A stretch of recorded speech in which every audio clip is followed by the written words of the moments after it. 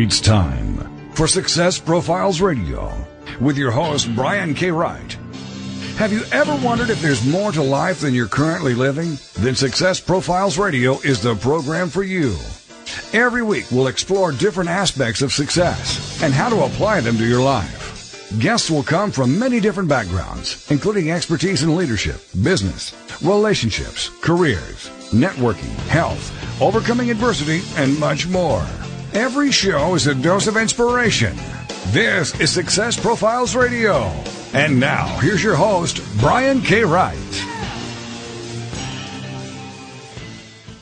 Hello and welcome to Success Profiles Radio. I'm your host, Brian K. Wright, and it's an absolute pleasure to be with you here today. I'm honored that you chose to spend part of your day with me here. This is going to be a fantastic and amazing show. I'll introduce my guest shortly, and this is going to be a lot of fun. I do want to take a minute or two to share some things I've been learning and thinking about lately, and I do this every single week. And before I forget, this episode is brought to you by Phone Sites. With Phone Sites, you can build a website or sales funnel from your mobile device in 5 minutes or less without any technical skills or without downloading an app. Try it free for 14 days at phonesites.com/Brian. Once again, that's phonesites.com/BRIAN. It's no secret that things are tough right now. I will be the first to admit that I don't always have my A game every single day, but I want to let you know that there are 3 things that I think will help all of us. When you're facing a crisis, the first thing I would say is to be thankful for what you have. Without gratitude for what you have, it's impossible to attract what you really want. Jack Canfield and I discussed that when he was on my show a few years ago. The second thing I would say is give yourself something to look forward to. There's something to be said for having hope. When I was in the hospital a few years ago, one thing that kept me going was to make a list of everything I want to experience again when I got out. It brightened up my day more than once. And the final piece of advice I will give you is to find a need and fill it. When you're focused on helping others, it comes back to you in ways you may never know. If you have connections or resources to help others, why not do it? I find that doing this lifts my mood every single time. So those are my things to think about today. And if you need to pick me up, once again, those 3 things are be thankful, give yourself something to look forward to, and find a need and fill it. It'll make a huge difference in your day. With all this in mind, I would love to introduce my guest. His name is Trevor Blake. Let me tell you about him. Trevor Blake is a serial entrepreneur and New York Times bestselling author who over the last 10 years has gone from starting his first business with just a few $100s to creating and successfully selling and exiting 3 separate companies for over $600 million. He did it all while never hiring a single employee and does this all working only 5 hours a day. Trevor grew up extremely poor and made the shift from humble beginnings to now achieving great success with balance. He's been featured on major media outlets such as Business Insider, Forbes, The Wall Street Journal, CNN, Inc., and a lot more. He's also the author of 2 books. One of them is called Secrets to a Successful Startup, a recession-proof guide to starting, surviving, and thriving in your own venture. And the other one is called 3 Simple Steps, a map to success in business and life. We have a lot to unwrap today. So here we are with my very special guest, Trevor Blake. Trevor, how are you? Welcome to the show. I'm doing great. Thanks, Brian. Thanks for inviting me. You're so welcome. So the first question I like to ask everyone is, did you envision early on that you would be where you are right now? Yes, I did. That's awesome. I love hearing that answer. Tell me why. From the very beginning, I grew up, as you said, poor in the introduction. And so I didn't know how to get out of my version of quicksand. So I used to just read biographies, and I realized that there were thousands of people who went before me who found a way out. And so I just copied them. So I kind of figured out that if what they did worked for them, then it sure is going to work for me. So I just started basically and found, I knew if I performed 3 particular types of attitude and activity, then I would get out of quicksand. So I never doubted it. Wow. What were those things? Those are in my book, 3 Simple Steps. So there's taking back control of your mentality and connecting back in nature, meditating and developing deeper intuition, and then directing that power at setting intentions instead of goal setting. I've never been a big fan of goal setting, so I had a different system, and I basically just copied the people who'd gone before me, like Henry Ford and Carnegie and Madam C.J. Walker. These are the things that they did, and so I was young enough and naive enough to think, well, if I just do the same, hopefully it'll work for me, and it did. Fantastic. So what did your path look like prior to what you're doing right now? Well, if I go way back in time and I go to being at school and having a career, I decided I was going to join the military academy, which was impossible for people of my background in those days. At least I was told it was impossible. And I remember my careers counselor said, look, tone it down a bit. Don't think that you can be this ambitious. We've got a great job for you. How about an apprentice manager at a chicken packing factory? And that was a bit of a wake-up call for me, because I realized that's what the world saw me as. That's how they saw my future. Wow. So I decided to take control of it myself. And that's basically, everything I've done in my life. I never was interested in money back in the day. I just wanted to travel, because when you grow up poor, you don't have vacations and stuff like that. And I just wanted to know what other countries were like. So for the first 20 years of my life, I traveled around the world, visiting and staying and working in 56 different countries. And then when I turned 40, I decided to start my own company. And that's what I've been doing for the last sort of 15, 20 years. Wow. Through all of those travels, what would you say was your favorite country to visit? Without a doubt, Italy, because I'm a bit of a foodie.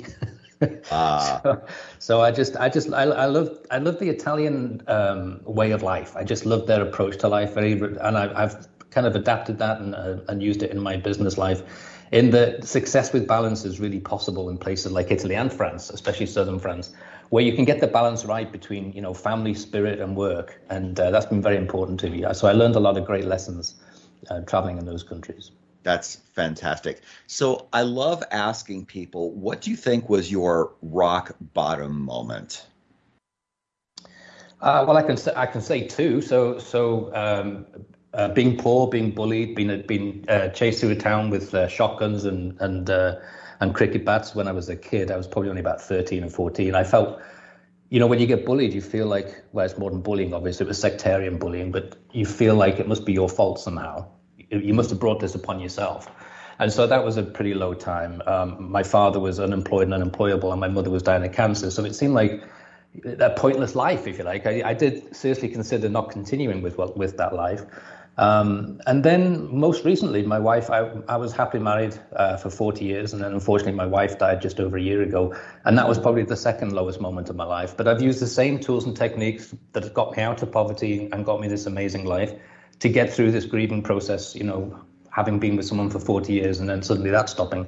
So I would say those are the two lows. And I'm blessed that I found a way to deal with both of them.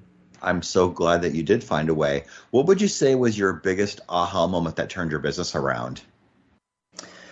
Realizing that almost everybody's making it up as they go along. So I used to be intimidated by those who were successful and those who were wealthy. I used to think they must have a secret that I hadn't been exposed to, or they went to some kind of secret CEO school or something and had all this inside knowledge that I didn't understand. And then as I sort of grew in life, I realized that everybody's just making up as you go along. And that opened up a whole new world to me, because I realized instead of focusing on what I thought I was good at or what I think I might enjoy doing, I realized that one of the secrets to success, particularly as an entrepreneur, as you mentioned it in the introduction, it's finding a need and filling it. And so basically, I started to look for things to fix. So basically, if something got under my skin, instead of complaining about it, I just decided, I'll go and fix that. And I became an entrepreneur by default. So I don't have skills. I don't have the education to be an entrepreneur. I don't have any secret sauce. I just decided, I realized that this is what other people do. They find something to fix and they just figure it out as they go along. And that's all I've been doing my whole life. Yeah. And the bigger thing you can fix, the more money you can actually make, because you're serving more people. Yeah, and it's energy. So, my education is a physicist, so I'm really into energy and how to interact with energy in a different way. So if you find something to fix and you set about fixing it and you satisfy people's needs, then the energy of that gets converted into its other form, which in this case would be money or wealth. And then, and then you become financially independent, and then you go and do it again and again and again. And that's what makes a serial entrepreneur that you mentioned at the beginning. So I'm on company 7 right now, actually. That's wonderful. That's really great. So entrepreneurship is very attractive to a lot of people. What drew you into that?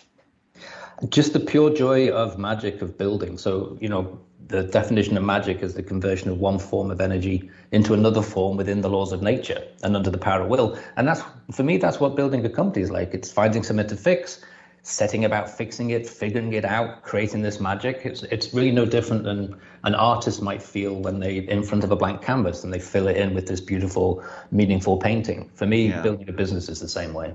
I love that. So was your family supportive of this career path for you, or did they want you to play it safe? They were the complete opposite of supportive, as is often the case. And it's not necessarily because it was any maliciousness or jealousy or anything. Oftentimes it's out of love. They see you in a particular way and they don't want you to make a fool of yourself. Right. And so, they oftentimes put their arms around you, either virtually or physically, and say, tone it down a little bit, go and be an accountant or something, Mm-hmm. So no, I do find that the entrepreneurial journey is a little bit of a lonely journey at times. So you do need to have a certain degree of discipline and determination in order to succeed along that path. But once you do achieve a certain degree of success, then of course they're all very happy for you. But then they're not likely to be on the sidelines applauding you when you decide you're going to make something yourself. Right. Exactly. So what do you think is the most expensive mistake you have ever made? It can be financial, or it doesn't have to be. It can be an opportunity lost. It could be a time energy thing. But what do you think is the most expensive mistake you've made? I wish I'd realized earlier that I could do this, that I waited too long. So I was 42 when I started my first company, and I realize now that I could have started my first company at 22. I don't know any more at 42 than I did at 22 in terms of what it takes to be successful in business. So I think I lacked confidence. And so what I try to do through my coaching, through 3 simple steps and secrets to a successful startup, is to try and help people understand that it's all about self-confidence. Yeah. That's all you need, is the self-confidence to get started. That's it, basically. And once you get that self-confidence, and once you start, we're smart. Humans are really smart. We can pretty much figure out anything we want. But I wish I'd had the confidence earlier. Yeah. And I love that you said you were 42 when you started your first company. That shows all of us that it's not too late to build something gigantic and wonderful. No, and in my coaching, I have somebody who's 87 who just started their first company. And actually, they're now 89, so they started at 87, which is, fantastic. It's never too late. That's why the message I'm trying to get to people, and that's why I do these podcasts and radio shows, is that there's never a wrong time, and it's never too late to reinvent yourself.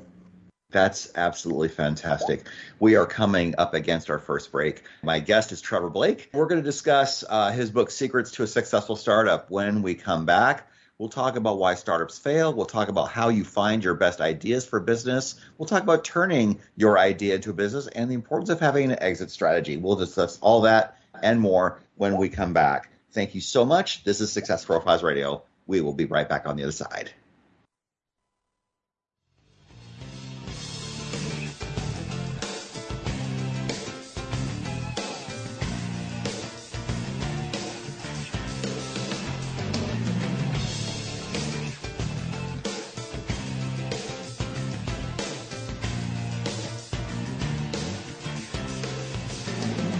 The mission is to motivate and inspire others to discover their unique talents and follow their dreams in life.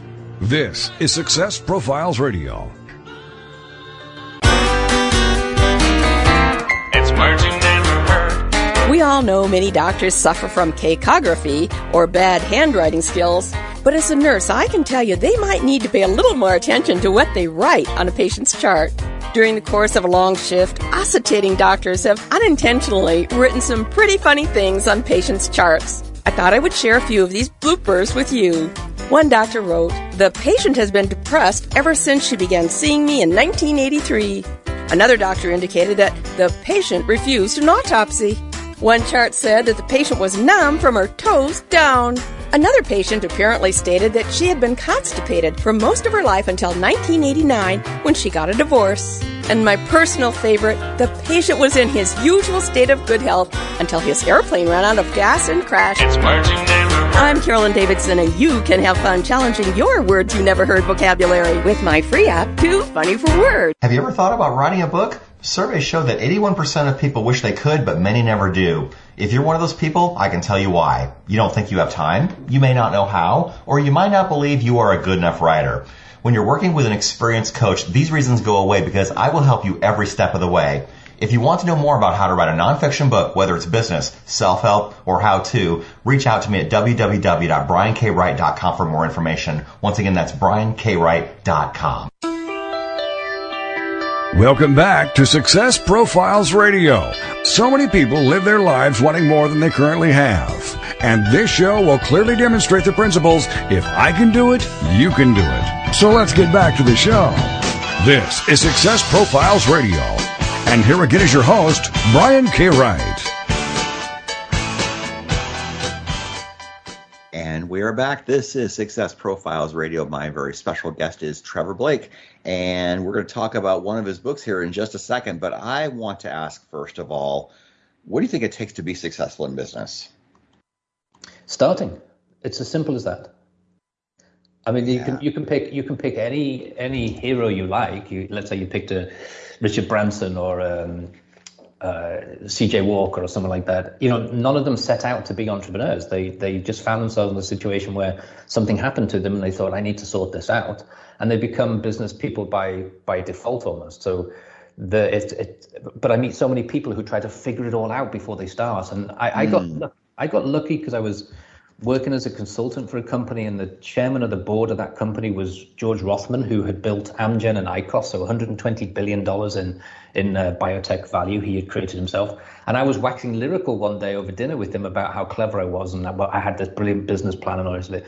And he put his hand up just to shut me up. I was probably getting on his nerves. And he said, look, Trevor, you don't know what business you're in till you get in the business. You just start. And that was the best business advice I ever got in my life. Just start. Wow. I love that. So what do you see as your big mission? Making a positive difference in people's lives. There's no point having a company unless you make a big impact. I don't see the point. So if you're just going to be, another company, another landscaper, another plumber, another this and that, then I don't see the joy in that. But if you see something where you think, if I can pull this off, if I can figure it out, I can make a positive impact in people's lives. That gets you out of bed in the morning. Yeah, you jump out of bed instead of crawling out of bed. So for me, it's all about that.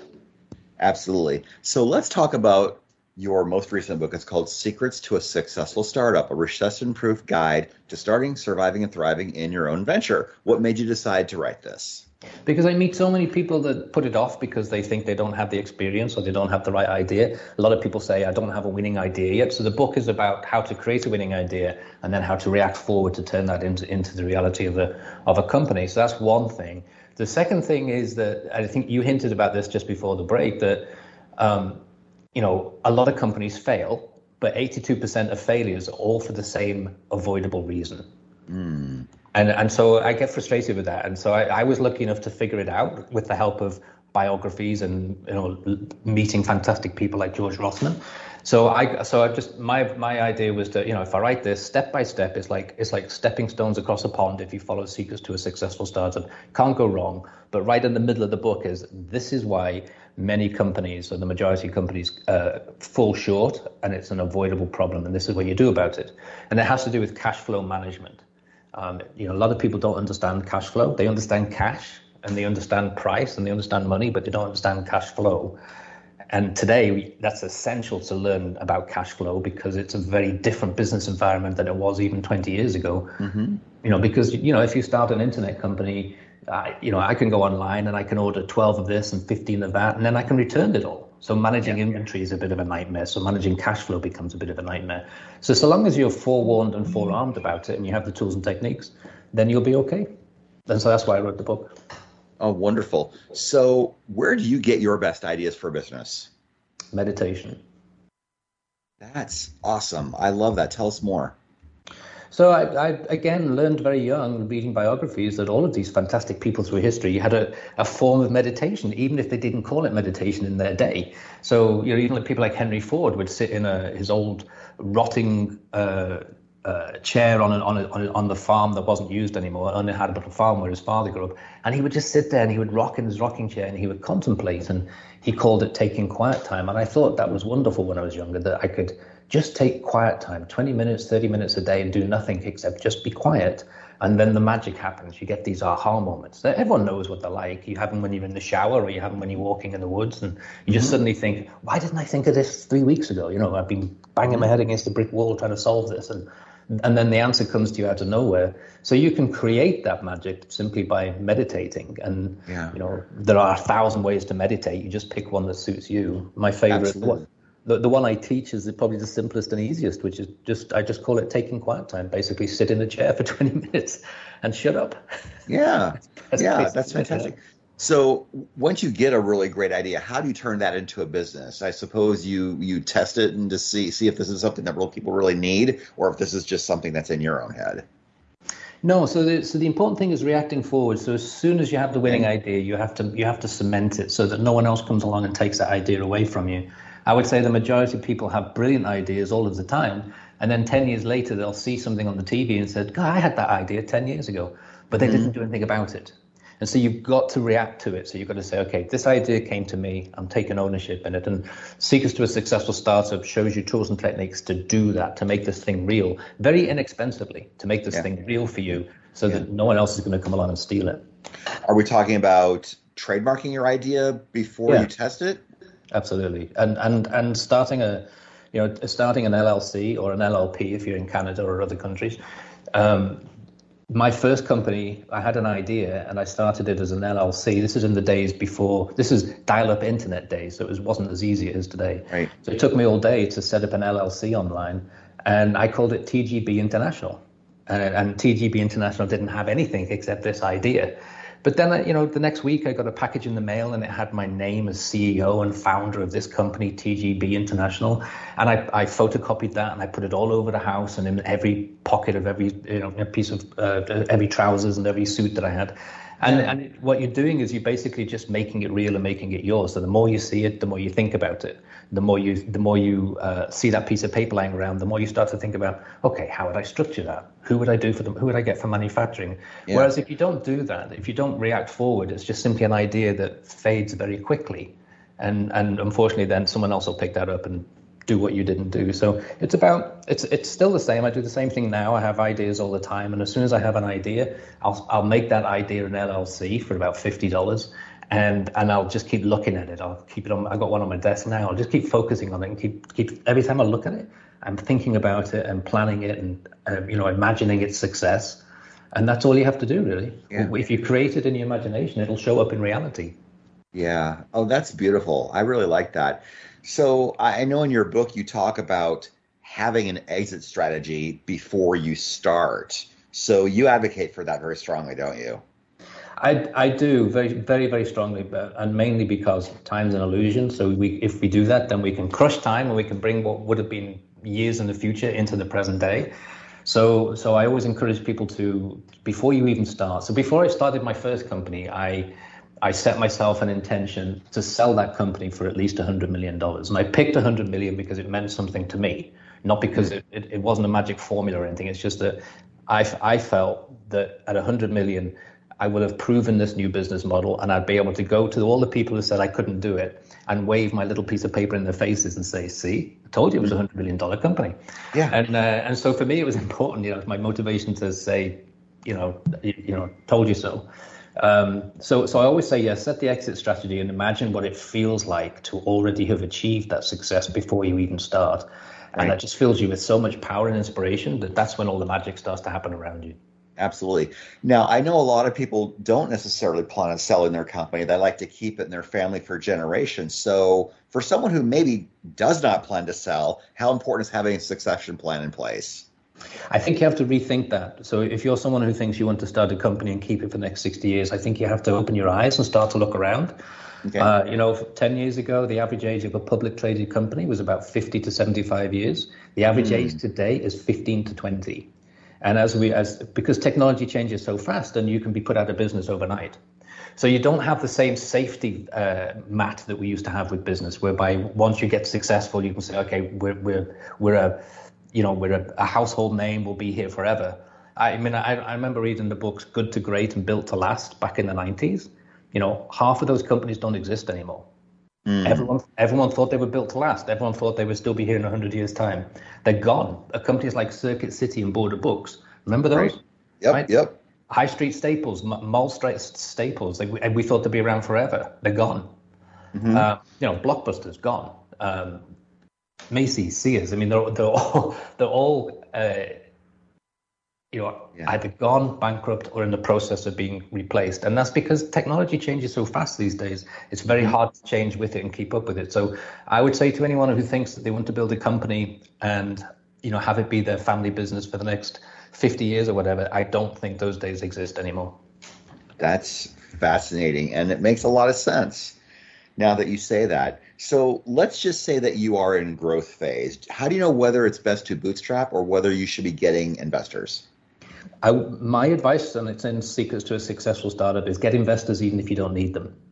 And there's several reasons for it. One is cash flow management is really tricky. And so you need to be sure that you have access to cash when the flow is not right. So that could be, it can be a bank loan, or it can be a credit line or something like that. But if you've got investors, it's the least expensive because they're not expecting to be paid monthly. So an investor's in for the long term. So you don't have to pay them back until you're successful. So it takes that stress away and allows you to focus on growth.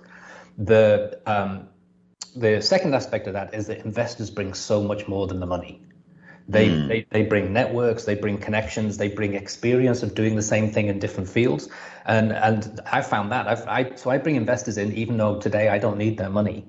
I can do it myself, but I still bring investors in because they make things happen so fast. And they can see where things are going before I can. So I would say to everybody, consider investment before you even start your company. That is fascinating. I love that. And I love Shark Tank. That's one of my favorite TV shows. And so, of course, when I think investor, that's the first thing I think of. And they want to get a return on their money as quickly as possible. But most people are not like that as investors then, right? Right, and most people are reluctant to give up some of their idea, so if you bring investors in, you're going to get diluted. But I tell everybody, it's better to have, 10% of a $100 million company than 100% of nothing. Yes, that is fantastic. Yeah, so we are coming up against our break pretty shortly. We've got about a minute or so. How do you know who to partner with? Instincts. So again, intuition is so important. So I was blessed to be married to someone who had incredible intuition. So I learned from my wife how to deepen my intuition, and I rely on that totally. So it's not just for investments and not just for who to partner with, but for vendors, contractors. I use a hub model, so I don't employ full-time employees. So I use my instincts, my intuition for all of that. Analysis can only take you so far. Absolutely. We are coming up against our next break. My very special guest is Trevor Blake. His book is called Secrets to a Successful Startup, a recession-proof guide to starting, surviving, and thriving in your own venture. And we will come back after the break, and we have a lot more to talk about. So please stay with us. Don't go away. This is Success Profiles Radio. We will be right back. Stay tuned.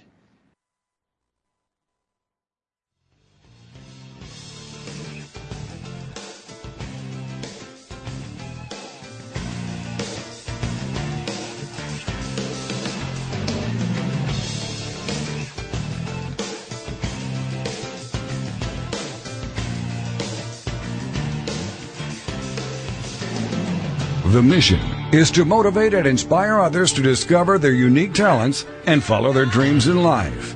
This is Success Profiles Radio. Have you ever thought about writing a book? Surveys show that 81% of people wish they could, but many never do. If you're one of those people, I can tell you why. You don't think you have time, you may not know how, or you might not believe you are a good enough writer. When you're working with an experienced coach, these reasons go away because I will help you every step of the way. If you want to know more about how to write a nonfiction book, whether it's business, self-help, or how-to, reach out to me at www.briankwright.com for more information. Once again, that's briankwright.com. Reaching out from the heartland of the United States with quality programming, this is TogiNet Radio.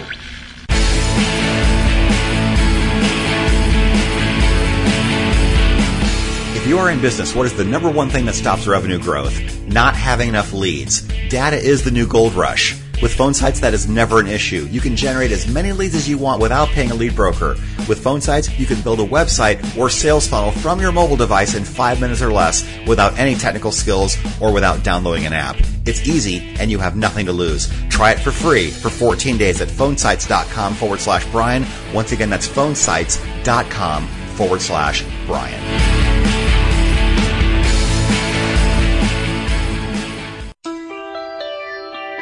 Welcome back to Success Profiles Radio.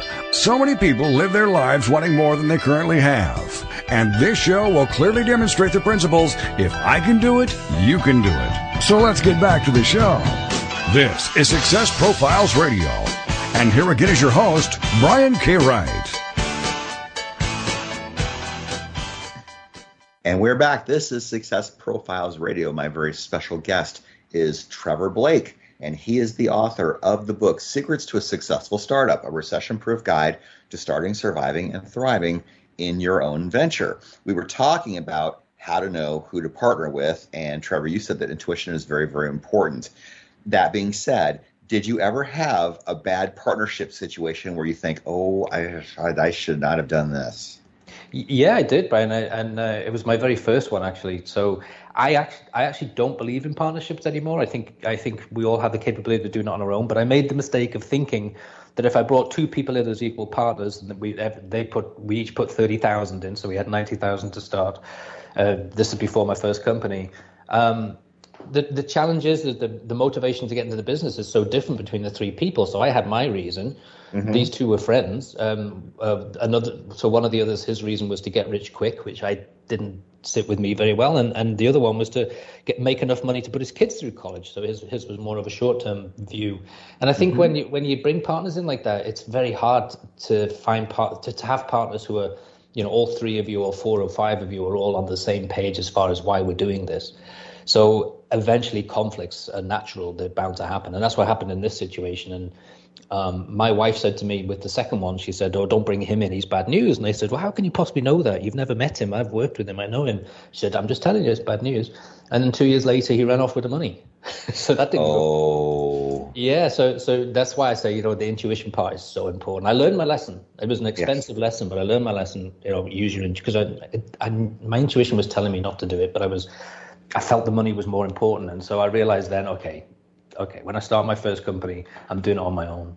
Yeah, understood. So what do you think is your greatest secret to making a sale? So it's never be afraid to ask for the business. I mean, if you believe in your product or your service, and they have to be brilliant these days, you have to delight customers. It's not enough just to make someone happy. You have to absolutely delight people in order to have continuing business. Then if you have set it up the right way and you believe wholeheartedly, you will have the confidence to ask for the business. But I meet so many entrepreneurs that are afraid to close. They're afraid to, and so I make it easy for people. I say, try an action close. So, say something like, look, I gave a quote to this person the other week down the road. Let me take you to their place and show you what I did for them. You can do an action close that is easier and somewhat weaker, but easier. But the secret is asking for the business. If you truly believe in what you're doing, then you won't be afraid to price it appropriately and ask people to buy. Yeah. That's fantastic. You mentioned earlier in the show that you don't believe that entrepreneurs should wrap themselves in their mission, their vision, and their values for business success. But I don't think we got around to talking about why you believe that. Well, I'm not big on vision values anyway. I think that's a lot of that is corporate nonsense. And unfortunately, I've spent 25 years in the corporate nonsense, so I might just be a bit cynical about it. But so for my 7 companies, I've had exactly the same mantra. So I prefer a mantra to a mission, vision, values, and that is make a positive difference in someone's life, have fun doing it, and share in all the rewards, material and otherwise, that come naturally as a result of setting that energy and flow. And that's the mantra I've had for all 7 companies. And everyone who's been involved in it, they love that mantra because that's what they want. It's okay, they want to make a positive difference. What's the point doing anything if you're not going to have fun? So that works for everybody. And then what's wrong with making money out of it? And so, right. so when you take the pressure off people and say, look, we're providing a great service or a great product, we're satisfying someone's need, we've earned our reward. So we've got the spiritual rewards because we feel really good about it and everyone else feels good, but we've also got the material reward. So a large part of what I do with my vendors and contractors is profit sharing so that everybody shares in the success of the business. That's great because that gives everyone an incentive to be excellent and to practice excellence because you all get to benefit from it. That's great. Yep. You mentioned autobiographies earlier. Do you focus primarily on biographies of entrepreneurs, or do you read entrepreneurs of people who are successful in other fields? Yeah, all fields, from musicians to adventurers, pioneers. I just really love biographies. I prefer biographies to autobiographies because in an autobiography, the person who's had their moment of success is judging it from their perspective, whereas in a biography, they're being judged by somebody at a distance. And I think there's a lot of value. They say there's the 3 perceptions: how we see ourselves, how we think other people see us, and how other people actually see us. And I really like the view of the person who's looking at someone who's been successful and says, okay, they were successful because of these. It's more observant. They're successful because they behaved this way or did this or went left instead of right. chose blue instead of red or whatever it may be. And so, when we're judging ourselves, we often just, we think everybody sees it the same way. Whereas when someone's observing, they'll say, nah, that's what was different about that. So I like biographies particularly. Right. But of all different ilks, sports biographies and writers and, anybody.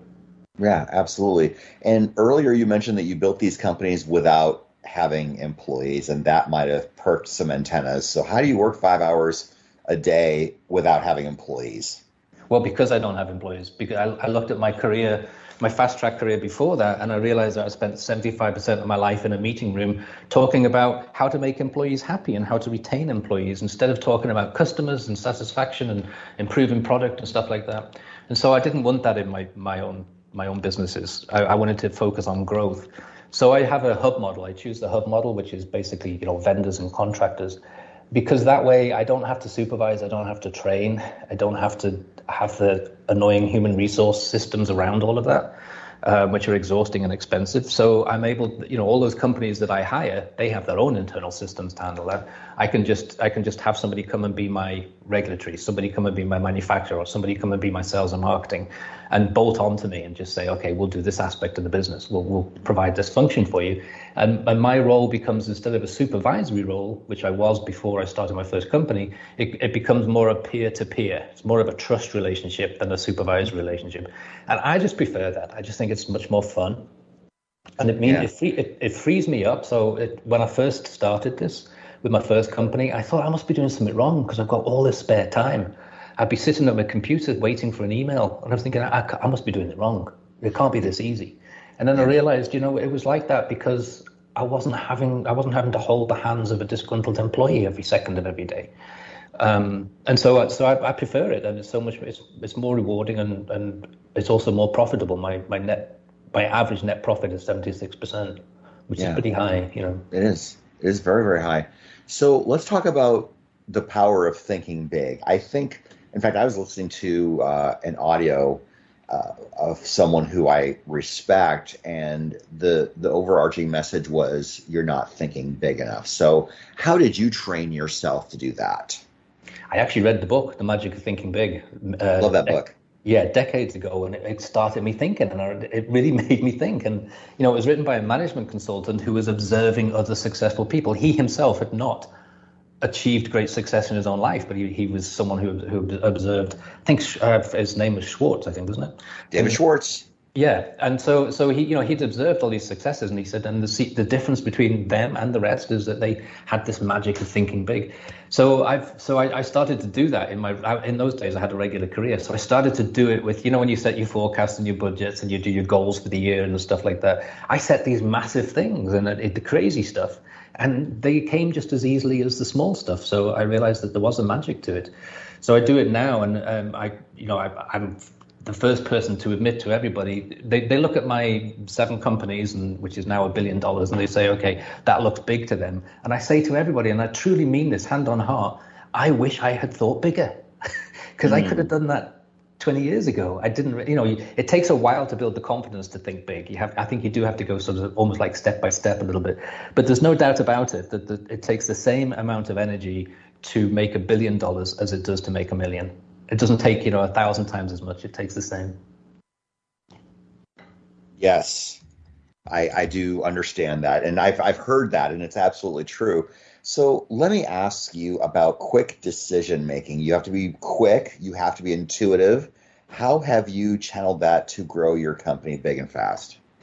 It's because it's totally necessary. I've had to change, because I used to be the old school, if you find a problem, call a meeting, or if you have an opportunity, hire someone to fix it.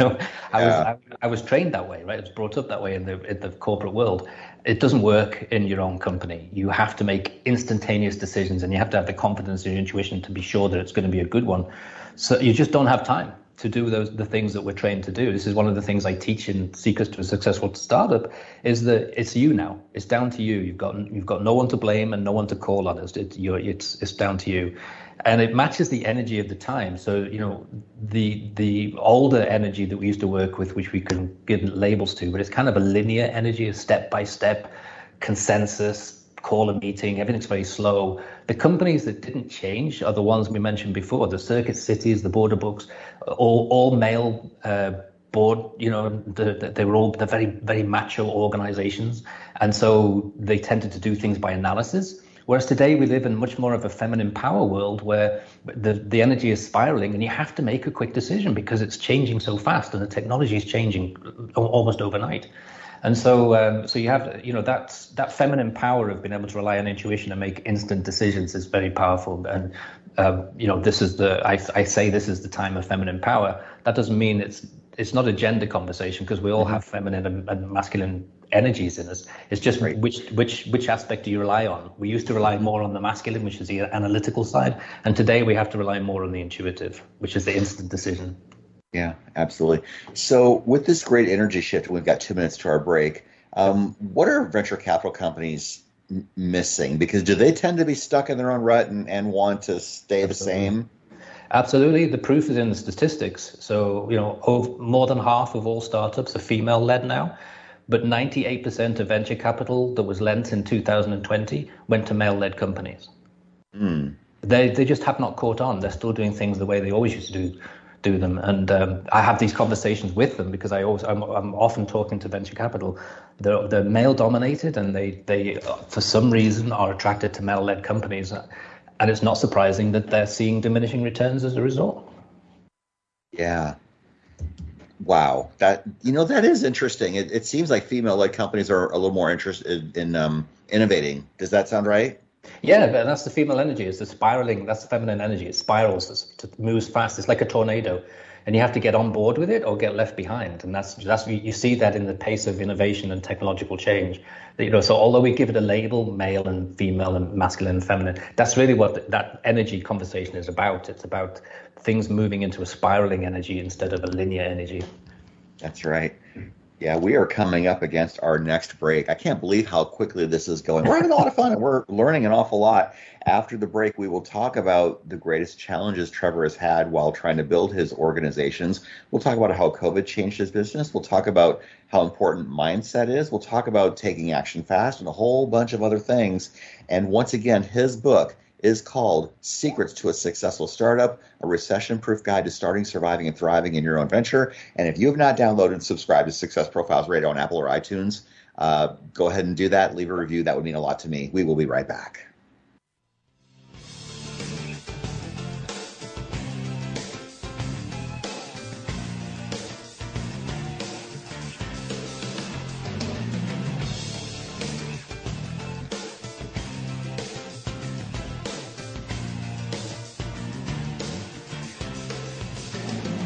The mission is to motivate and inspire others to discover their unique talents and follow their dreams in life. This is Success Profiles Radio.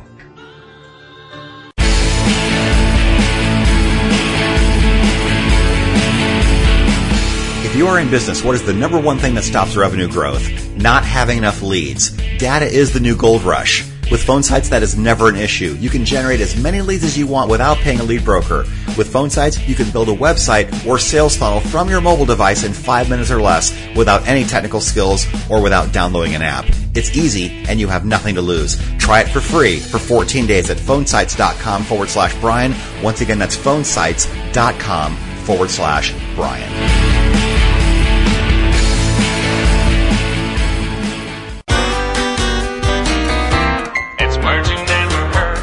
In 1960, a youth in suburban Chicago lost a front tooth. A new tooth was constructed and attached to his jaw with a brass wire. Soon after, he claimed he could hear music coming from his teeth. That would be annoying even if you were a melomaniac or music lover. Over the years, numerous people have reported being able to hear the radio through their fillings or braces, the most famous being television comedian Lucille Ball. That's enough to give anyone horripilations or goosebumps. But is this really possible, or just a hoax? In the days of AM radio, old receivers used to use a crystal or an antenna. A crystal set had a ceramic insulator covered by a piece of metal, very much like a tooth with a filling. Most dentists remain skeptical, though. What's another word for a skeptic? A Pyrrhonist. It's words you never heard. I'm Carolyn Davidson, and you can have fun challenging your words you never heard vocabulary with my new app, Too Funny for Words. Welcome back to Success Profiles Radio. So many people live their lives wanting more than they currently have. And this show will clearly demonstrate the principles, if I can do it, you can do it. So let's get back to the show. This is Success Profiles Radio. And here again is your host, Brian K. Wright. And we are back. This is Success Profiles Radio. My very special guest is Trevor Blake. His book is called Secrets to a Successful Startup, a recession-proof guide to starting, surviving, and thriving in your own venture. And if you have not gotten my latest book, it's called The Greatest Lessons I Learned from My Dad. It's on Amazon. I would encourage you to get it. It's fantastic. I had a bunch of other people collaborate their lessons from their dads as well, and the experience was truly magical. I cannot wait for you to read it. So, Trevor, let me ask you what your greatest challenges usually are when you are building an organization. I think I still suffer from all the same hang-ups as everybody else. People don't usually expect to hear that because they see, okay, you've built 7 companies, you've sold 4 of them already, so you must surely you're totally confident. But I doubt myself just as much as everybody does. And I second guess myself, and I wonder, am I being crazy? Can I really do that? Because the companies that I've built, the whole world around me is telling me that I'm crazy, telling me that that's impossible. You can't do that. No one's ever done it. Who are you to do it? You've not qualified and all this. You get this all the time, and I think it never goes away. And so there's never a point where I'm not affected by that. So I have to use the same tools and techniques that are in my books and in my courses and on my websites. I use them every single day for myself, which I hope adds to the authenticity of the message I try to get out there. There's nobody who needs these tools and techniques more than I do. And so the challenge never gets easier. I'm working on a business plan now, and it's crazy and it's mad, and I get the same thoughts.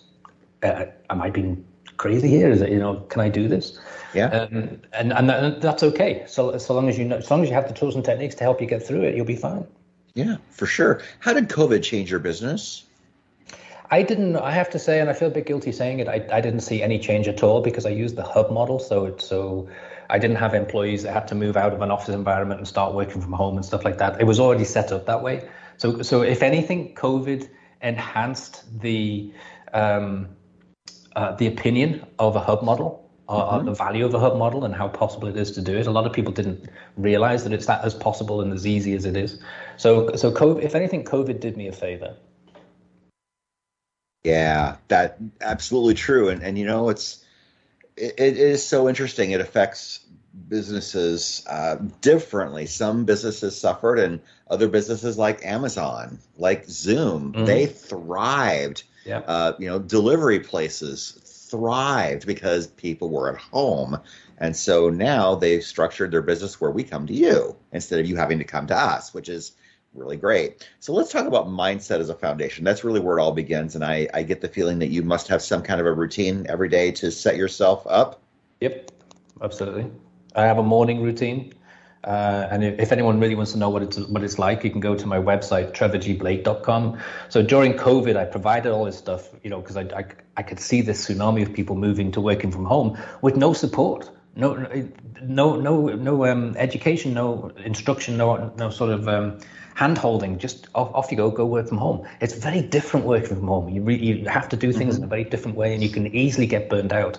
So I provided all these tools and techniques on trevorgblake.com, and they're still there. So there's no catch to them. You can just download them. So the practical magic of the 5-hour workday, and then how to structure yourself at home, and all these things are available for anyone who wants to go there. And part of that really is the mindset. Is changing your mindset away from what it would be in the corporate world to what it's like working from home. It's a very different experience. Yeah, for sure. What are your favorite productivity tips? How do you get the most done every day?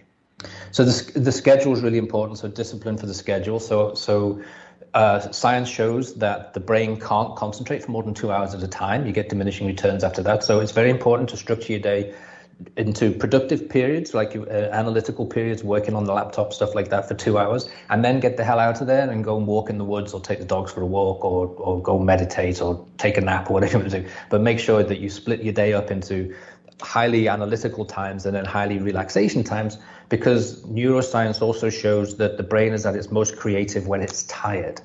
So if you structure, that's the opposite of what most people think. And so if you structure your day into, okay, 2 hours of hard work, now I feel a bit tired, I'll go and walk in the woods, and then you get these amazing insights, like these magic things, like, oh my God, what a great idea, which you wouldn't have if you didn't structure your day that way. So it's very important to follow the discipline of a structured day.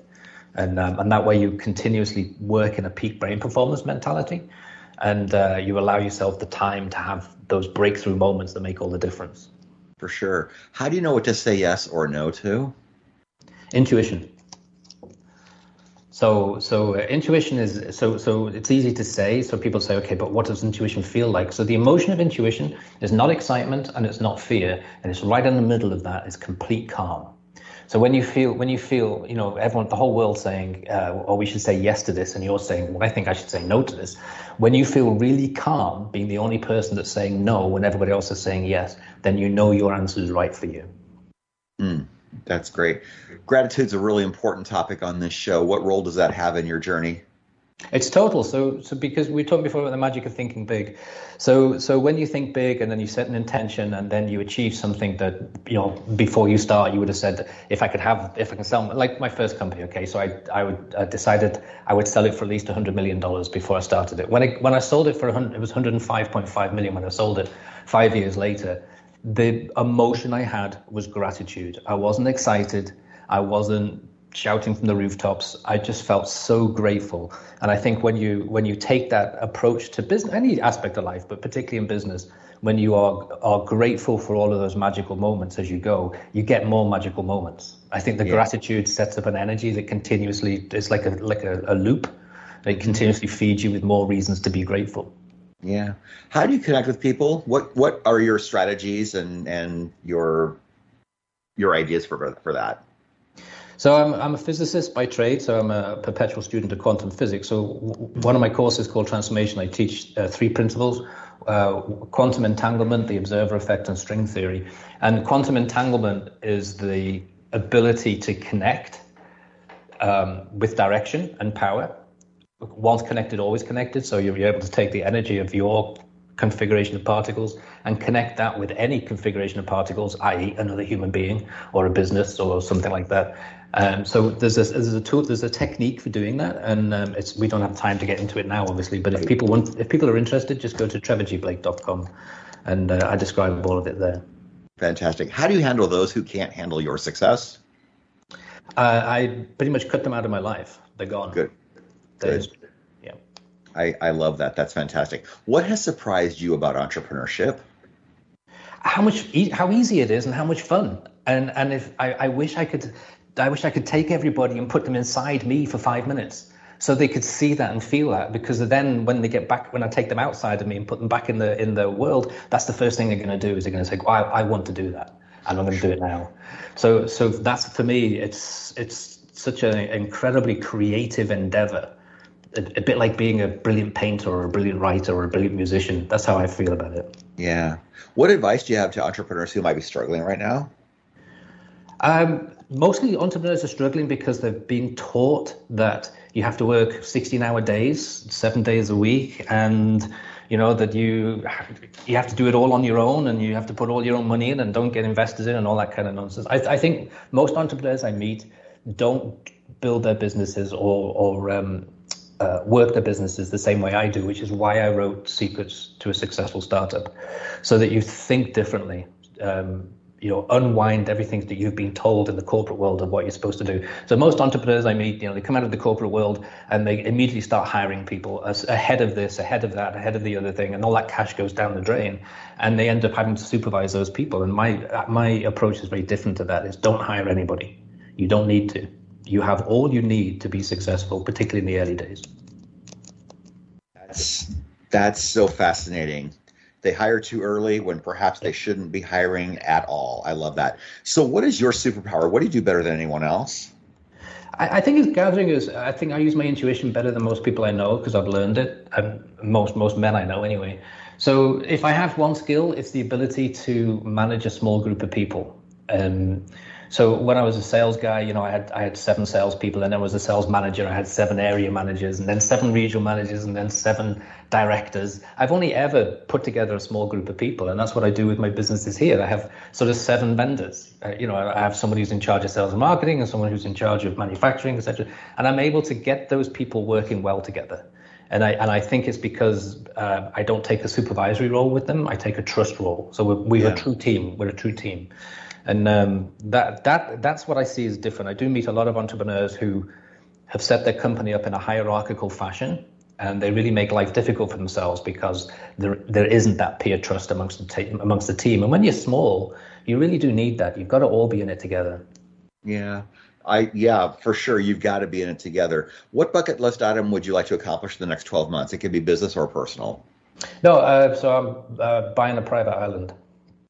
Buying a private island, inspired by Richard Branson, I suppose? I would like to buy his, but his is slightly out of my range. But Sure. No, it's something I've always wanted to do, and I've been shopping for it for a couple of years. Do you have a geographical preference? Caribbean. That's wonderful. What is the scariest thing you've ever done? Going through the grieving process after my wife died 14 months ago. It's been the toughest year of my life, yeah. Yeah, I lost my dad last year in February, so It takes a while. It takes time, doesn't it? It does. It absolutely does. If you gave the 18-year-old version of yourself advice, what would you tell him? That we're so much smarter than we think we are, so just get started. There are no limits. There are no limits. Fantastic. And the question I ask everyone toward the end, who inspires and motivates you, Trevor? It was my mother, and then after my mother died, my wife, who was my mother's nurse. So I've been blessed to be inspired by 2 amazing women. That's fantastic. So tell us once again where we can find you, where we can vibe with you, where we can tribe with you. So everything's at trevorgblake.com. Wonderful. Final thoughts before we wrap this up. I hope your listeners get listen to this and say, okay, well, if that guy can do it, look into my background and you'll see it truly as a case of, oh my God, if he can do it, then anyone can. Yeah, fantastic. Well, Trevor, thank you so much for being here. It was awesome having you here. And once again, for all of you who are interested, the name of his book is Secrets to a Successful Startup, a recession-proof guide to starting, surviving, and thriving in your own venture. And his previous book is called 3 Simple Steps, A Map to Success in Business and Life. We thank you, Trevor, for being here. We thank you for all listening. This is Success Profiles Radio. Please join us every Monday at 6 p.m. Eastern, where I interview another world-class achiever, learn what they did, what they overcame, and the lessons we can learn along the way. Until next week, take care, everyone. Have a great week. Goodbye. This has been Success Profiles Radio. Take care.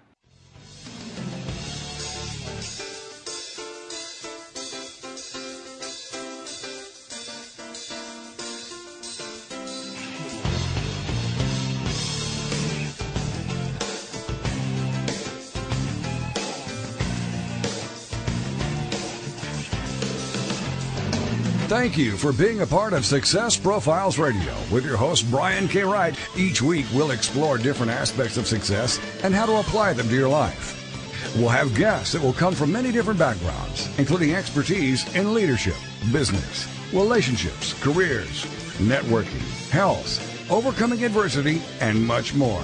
For more on Brian and the show, check out his website, briankwright.com. If you've ever wondered if there's more to life than you're currently living, then Success Profiles Radio is the program for you. Join us again next week for more Success Profiles Radio with your host, Brian.